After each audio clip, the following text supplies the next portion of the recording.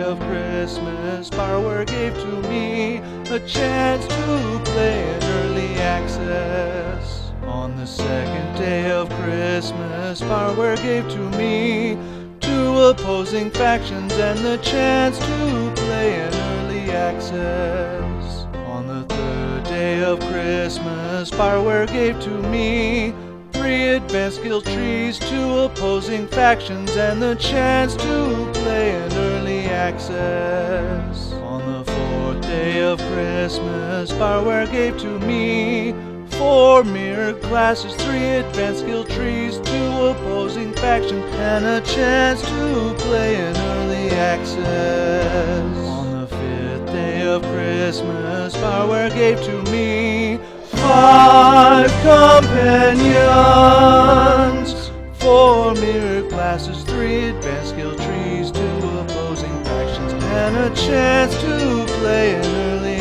access. On the sixth day of Christmas, BioWare gave to me six lightspeed starships, five companions, four mirror classes, three advanced skill trees, two opposing factions, and the chance to play in early access. On the seventh day of Christmas, BioWare gave to me seven lighted sabers, six lightspeed starships, five companions,